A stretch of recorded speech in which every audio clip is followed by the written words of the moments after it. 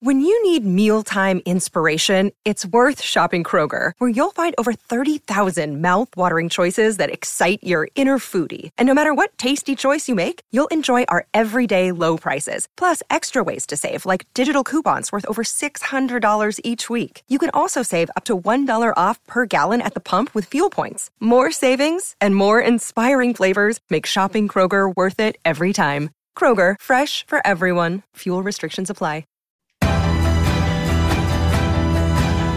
The Bigger Picture. Going behind the headlines of the biggest economic and political stories of the day. This is Simon Rose. Welcome to The Bigger Picture, where my guest today is Tim Evans, Professor of Business and Political Economy at Middlesex University in London. Tim, where are we going to begin today?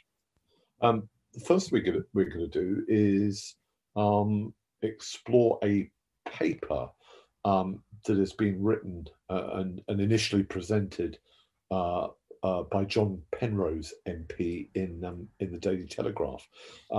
He's written a paper called Poverty Trapped, and I've actually been sent a copy. John Penrose is one of those members of Parliament who's actually a very good friend of Middlesex University, and I looked at the paper, and it's really interesting. John is a former Conservative minister, been a Minister of State, for example, in Northern Ireland. I think he's the government's anti-corruption czar, but he's a very bright guy. He's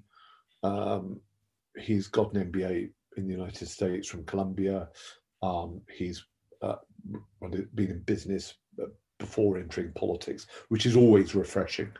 And he was a graduate in law from Cambridge University. And I think that he's written this paper trying to explore innovative ways in which we can sort of re-examine poverty. And of course, the first thing he does is to sort of slightly explode the fixed quantity of wealth fallacy, this idea that when we think about poverty, we should be thinking, in terms of the average person being in poverty if they don't have, I don't know, more than 60% or whatever it is of the wealth of Because he points out, doesn't he, that there is no way of getting rid of poverty if it's always going to be a proportion of something like median income. And he points out even the Scandinavians, you just can't get rid of it if there's always going to be, a proportion of the population that will be defined by that. Exactly, and what you've actually got to do is look at what people need in terms of housing and education and heating and all the incentives to get on in life, but not. I could double my salary next year, but if but in comparison to Bill Gates or a billionaire, yes, I remain in extreme poverty. But that's not particularly helpful. And I've always thought that, as someone who has 3 degrees in sociology.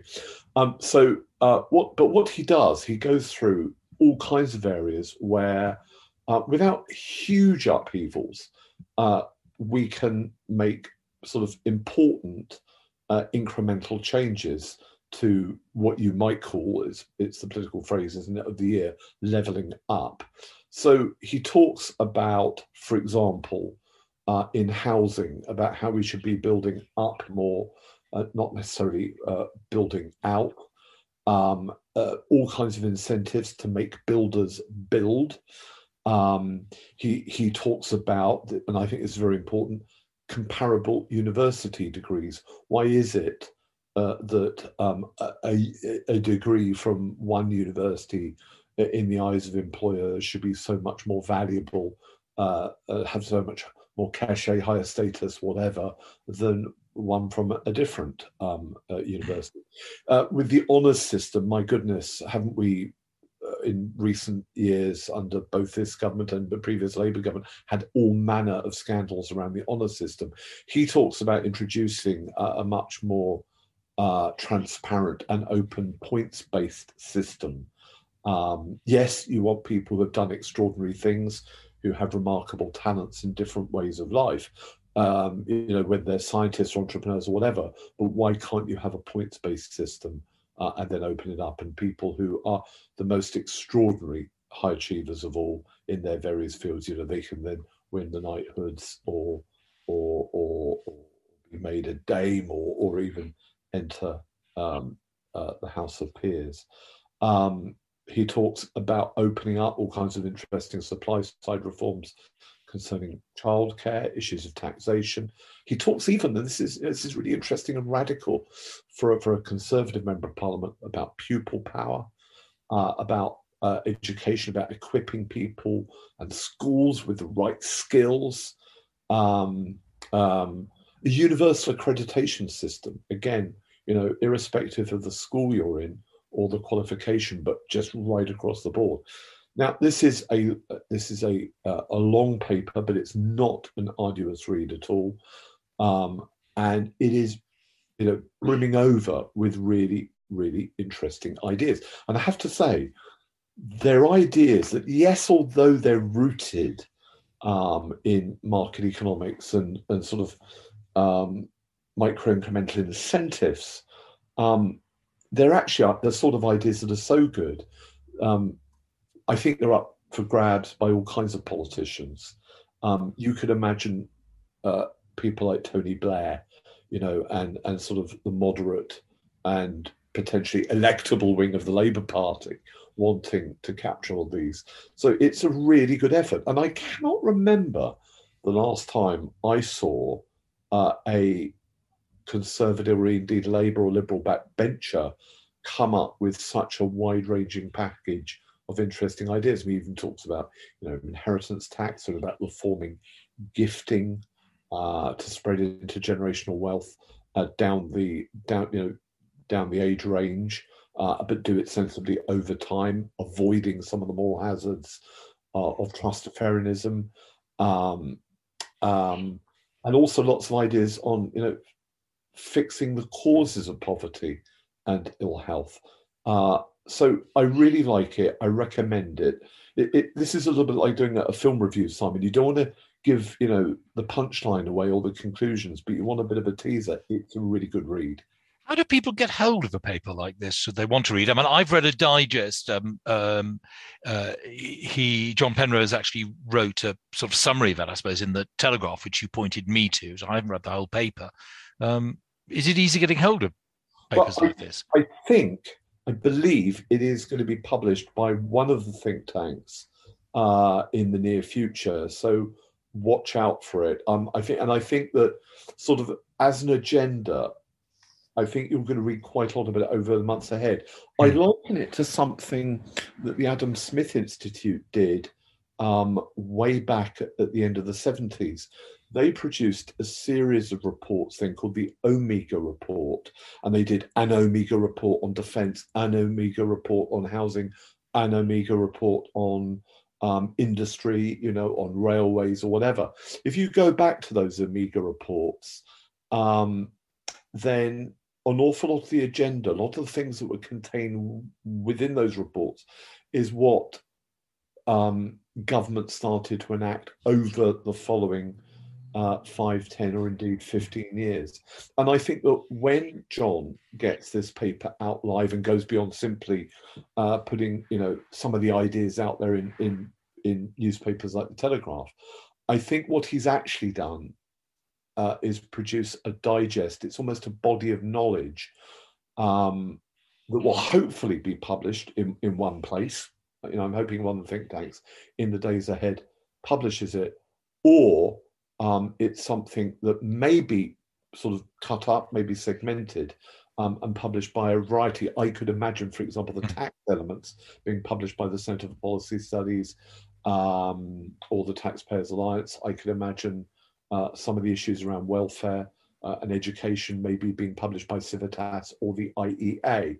But the point is, I think that it's a really interesting, high quality piece of work. And it is something that anyone who's serious about being elected and forming a government, be that Labour or Tory, there's an awful lot in his body of knowledge that people can rifle through. It really is brimming with lots of ideas. So one hopes so. You sort of feel that there may be resistance among many people who just have trouble coping with essentially the massive sea change in how you think about it, because he's talking about stopping treating poverty symptoms and let's concentrate on the actual causes. Yeah. Anyway, that's John Penrose, and I guess it's time for us to turn to another topic. I was just doing the title. It's called Poverty Trapped, isn't it? So keep an eye out for that. Sharing ideas about money. This is Share Radio.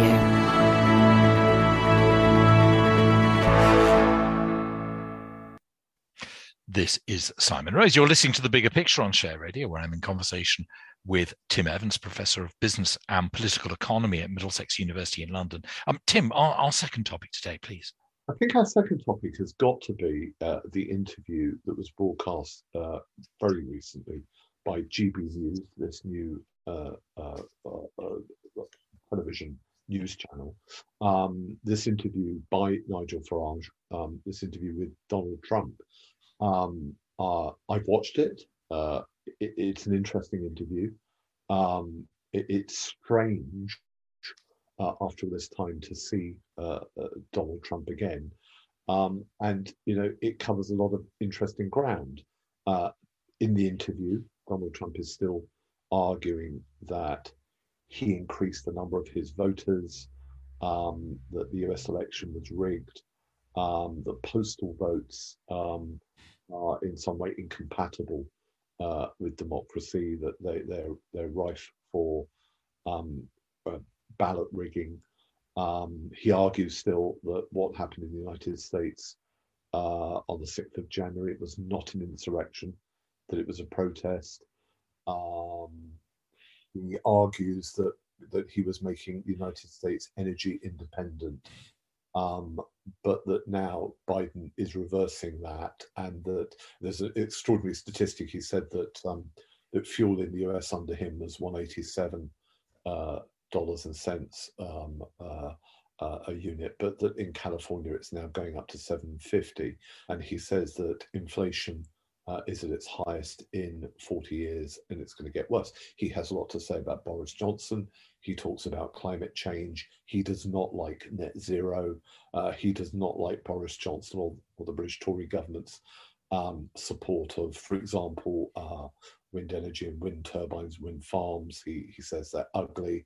He talks a lot about the royal family. He is clearly a staunch advocate of Her Majesty the Queen, but he does not like Meghan Markle.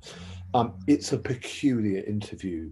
My biggest takeaway is that Nigel Farage was almost spoon-feeding him questions and trying to keep Trump focused and sort of on the straight and narrow. It's one of those really odd interviews where, in the way that Nigel Farage was forming his questions, he was almost trying to prevent Trump from either straying off the point or, quite frankly, embarrassing himself. So I was unimpressed by it. I'm not a fan of Donald Trump. I think he is a bizarre character, and I'm not sure he's fit to be for very high, the sort of high office that he has held, or perhaps wants to be in again at some point. But yes, it was just odd. It was almost as if Trump, throughout the interview, had some sort of ADHD, but that Nigel Farage was desperate in feeding him ideas and quotes and questions that would sort of nurture him through the process of this interview. But apparently the interview did well. The ratings were very high for GB News. So I think from a marketing perspective, apparently it got a lot more viewers than Sky News did at the time, or indeed even the BBC News channel. I saw one review that said it couldn't have been any cuddier if Farage had arrived dressed as a teddy bear. The problem one has with Trump, of course, is that occasionally he says things that you agree with, but it almost makes you want to take the opposite view. So when he does come out with something that seems sensible, but perhaps it's hard to sway people, because he, certainly amongst those people who are not necessarily his natural electorate, he does seem to rub people up the wrong way.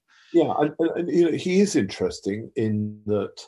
There are some issues, I think, to be fair to Trump, where he has been prophetic. To be fair to him, he was probably the first Western leader to stridently call China out on its plans, its intentions, and its illiberal forms of governance.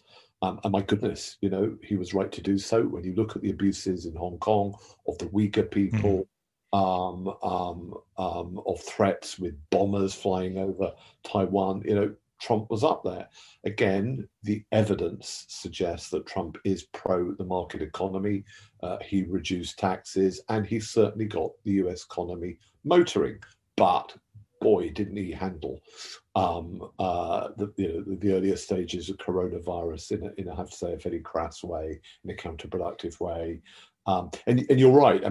Farage could not have been any cuddlier. And I thought, from that point of view, it was a wasted opportunity, because if it is true that Farage and Trump get on really well, friends tell you what they really think. And I don't believe for a second that Farage wouldn't have some really tough and robust questions for Trump. And in them being tough and robust, hopefully they would help Trump to reflect and to think. But no. My impression is that Farage and Trump get on well because Farage doesn't pose the really tough questions to Trump. It doesn't really challenge him. And it comes over, I think, as too sycophantic. And the thing I ultimately dislike is this idea that somehow you're with Kamala Harris and Biden and the left, or you're with Donald Trump. And it's almost like the sort of choice, the stark choice many people, I think, thought they were being presented in the late 1920s and 30s. Either you're going to go with a strong person of the right or a strong person of the left, i.e. fascism or communism. Yes. And no, I think those are the moments where principled and liberal people have to stand up and don't be pulled by these extremes, don't become bipartisan. And don't fall for the shenanigans, on the US left of the Bernie Sanders, or on the right, the Donald Trumps, because in there, I think, lurks, strong people, in inverted commas, with potential tyranny and illiberalism. Did he indicate whether he was going to stand again? Yeah, you. Well, of course, being Trump, he didn't answer it directly. It was all about, wooing and teasing. It was almost as if it was tweeting, but by prolonged interview. So there were lots of teasers, and there were sort of hints and suggestions that he was being called by his country, that his country needed him. It wasn't that he wanted to do the job or be the president again, but Biden was such a catastrophe in America, such a bad state that maybe my country needs me. What would you do? That was the sort of language and the way he was framing it. But I don't know. I could imagine it going either way. Either Trump will say, Biden's done too much damage, I'm going to gracefully stand aside, it's time for younger people to come along. Or he will say, well, I told you before, and I told that Nigel Farage back in 2021, I'm going to stand. But did he give a clear answer? No. I was intrigued in reading about this, that news broadcasters in the States have sort of had cause to rue Trump disappearing, because apparently since he's gone, their ratings have slumped. Far fewer people are watching news outlets. But what about GB News, which had a very troubled start? Obviously, getting an interview like this and getting Nigel Farage is going to help a little. I saw that they recently parked one of those advertising vans outside Broadcasting House with the billboard saying, "We ask the questions you'd ask, BBC News doesn't," which is a little cheeky. But it's not really yet posing any problems for Sky News or BBC News, is it, GB News? No, I don't think it is. But I think it is fair to say that GB News does ask questions that lots of people want asked, and that for whatever reason, Sky, but particularly the BBC, no longer have the breadth or depth in lots of their current affairs programs to answer it. I think the BBC has gone deeply consensual and middle of the road. I understand that because they're the national carrier. I mean, it's a bit like, the BBC went fairly anti-communist during the Cold War and very, very anti-Nazi during the Second World War. And the danger there is, of course, that that in this world of, we're no longer in a world of broadcasting. We're in a world where, in a sense, we can all create our own vlogs, blogs, Twitter feeds, YouTube channels. We live in a world of millions to millions channels communications. We as individuals can communicate in ways that, for example, monarchs or presidents prior to the Second World War could not have dreamed of. And this is a terrain, I think, that will be exploited by people like Donald Trump. And I have to say, I come from a tradition where I'm wary of banning people. It's absolutely within the right of Facebook or Twitter as private companies. I think if they want to ban people, that's up to them. But I think it's risky because I think often history shows you that when there is a section of the community who, for example, favour Donald Trump or want his views to be aired, if you send them underground, they will fester. And often they can come back and bite you in unexpected ways. I'm reminded for many years, for example, BBC News, it was a Question Time, avoided ever having someone on from the BNP. And there are legitimate reasons for following that. But boy, was it fun when the then leader of the BNP went on to Question Time and, quite frankly, crashed and burned. It was just utterly humiliated because once the audience and as soon as questions could be put to them, of course their platform, their program completely collapsed, and it was a hilariously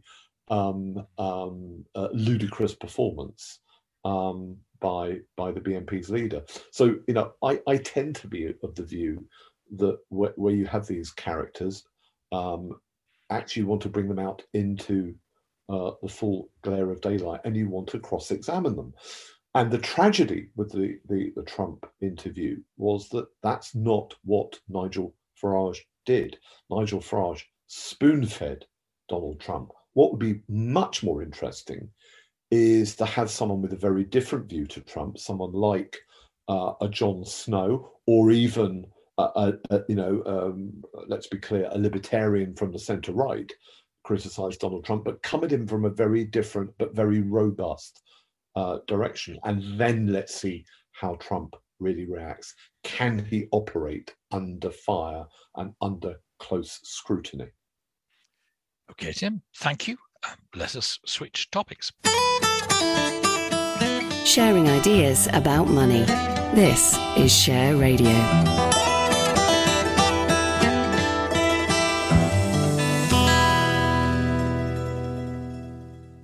You're listening to The Bigger Picture on Share Radio. I'm Simon Rose in conversation with Tim Evans, Professor at Middlesex University in London. Tim, our final topic, please. So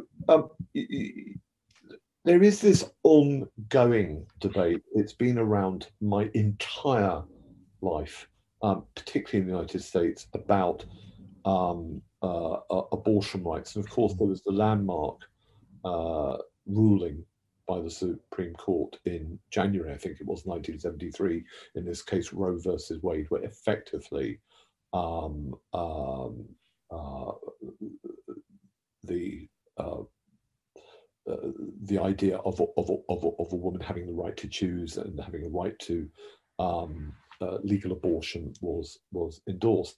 Now the Supreme Court, which is again very much more conservative in its leanings, has indicated that Roe versus Wade may indeed be overturned by a legal process that's underway. The technicalities are it's technically it's Dobbs versus Jackson Women's Health Organization. Jackson Women's Health Organization is an organization in Mississippi, which is, I think, technically the last holding out there to give women those choices.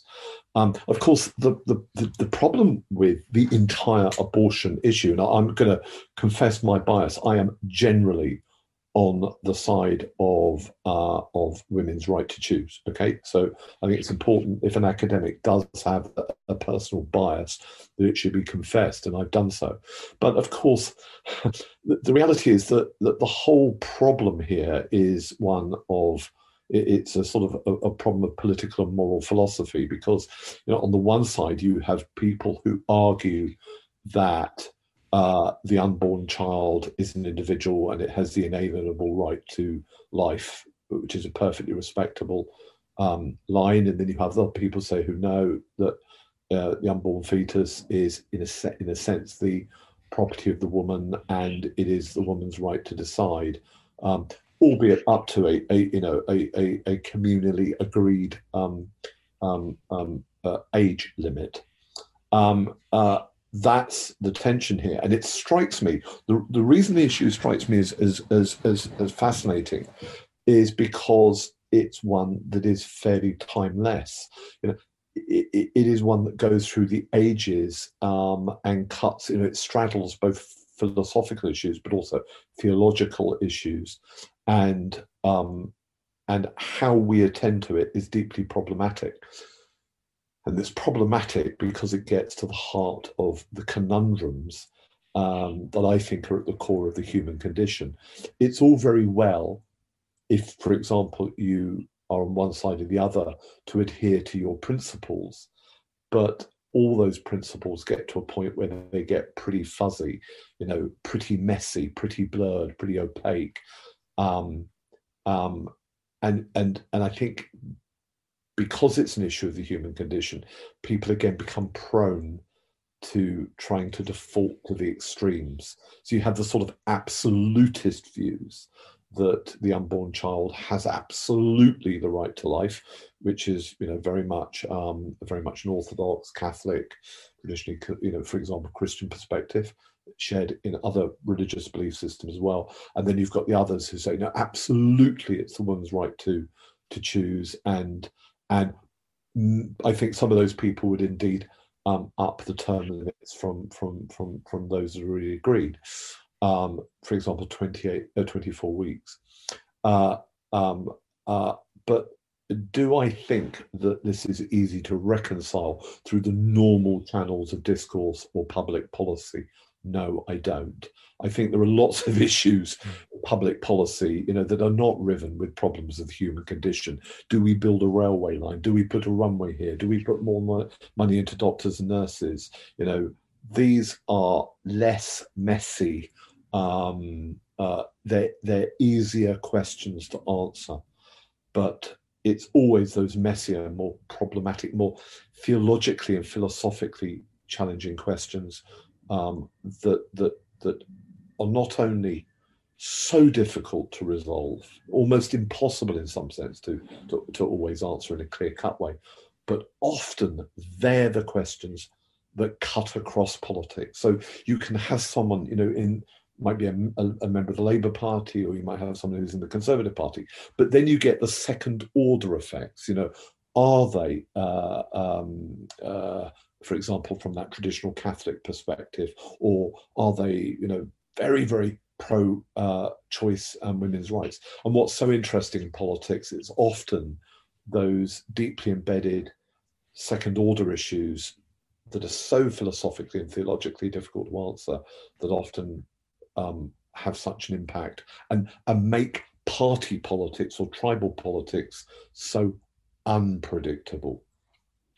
You talked earlier when discussing the Trump and Farage interview about the divisiveness of Trump in American politics, and while clearly there's much disagreement here about abortion, in America it seems that again it's the two sides are much more aggressive and argumentative than perhaps here. I just wondered why America seems so riven when it comes to the big issues. I think the crass answer, but I think there is something in it. The simple answer is you have to think about the nature of the people who set sail, not least from our shores. You know, for example, on the Mayflower, the sort of the people who set sail and the beliefs that they held, and how they resonate and echo through the ages in the United States. You know, when you think of a lot of people who left from England, who left from Sweden, who left from Germany to create the United States, these were people who were often in those countries fairly radical religious minorities themselves. And when you then think of subsequent populations that left, for example, huge numbers of Irish Catholics, Italians, people from Eastern Europe, particularly Jewish minorities, who at the later stages of the 19th and early 20th century, for many different reasons, went to the United States. The point is that yes, America is a great melting pot, and in many ways, it has the veneer, like Britain, of being a fairly scientifically based, secular society. But I think that the United States has always had and has been built on a much higher degree of religiosity. And once you have a melding pot of different religious and secular beliefs, then you with the secular people tending towards the more Democrat and urban and cosmopolitan constituencies in America, and then the Republicans tending slightly to more the religious perspectives, but with huge overlap. The huge overlaps on the Venn diagram. Well, what you have is this debate in America is much more heated. In Europe and in Britain, we tend to be, I think, slightly more secular now, and therefore we leave these things up to national legislatures. But in America, it's more visceral, more polarized. People just feel it, I think, generally more stronger, they're more passionate. And in that sense, they're perhaps more in touch in a strange way with where theology and philosophy are bumping up against each other, and where religion and secularism do. In many, many ways, America remains so much more rooted in those radicals who left our shores 300, 400, 500 years ago. Tim, thank you very much indeed. I've been in conversation with Tim Evans, who's Professor of Business and Political Economy at Middlesex University in London. Tim will be back to talk to me again in a fortnight's time. The Bigger Picture, going behind the headlines of the biggest economic and political stories of the day.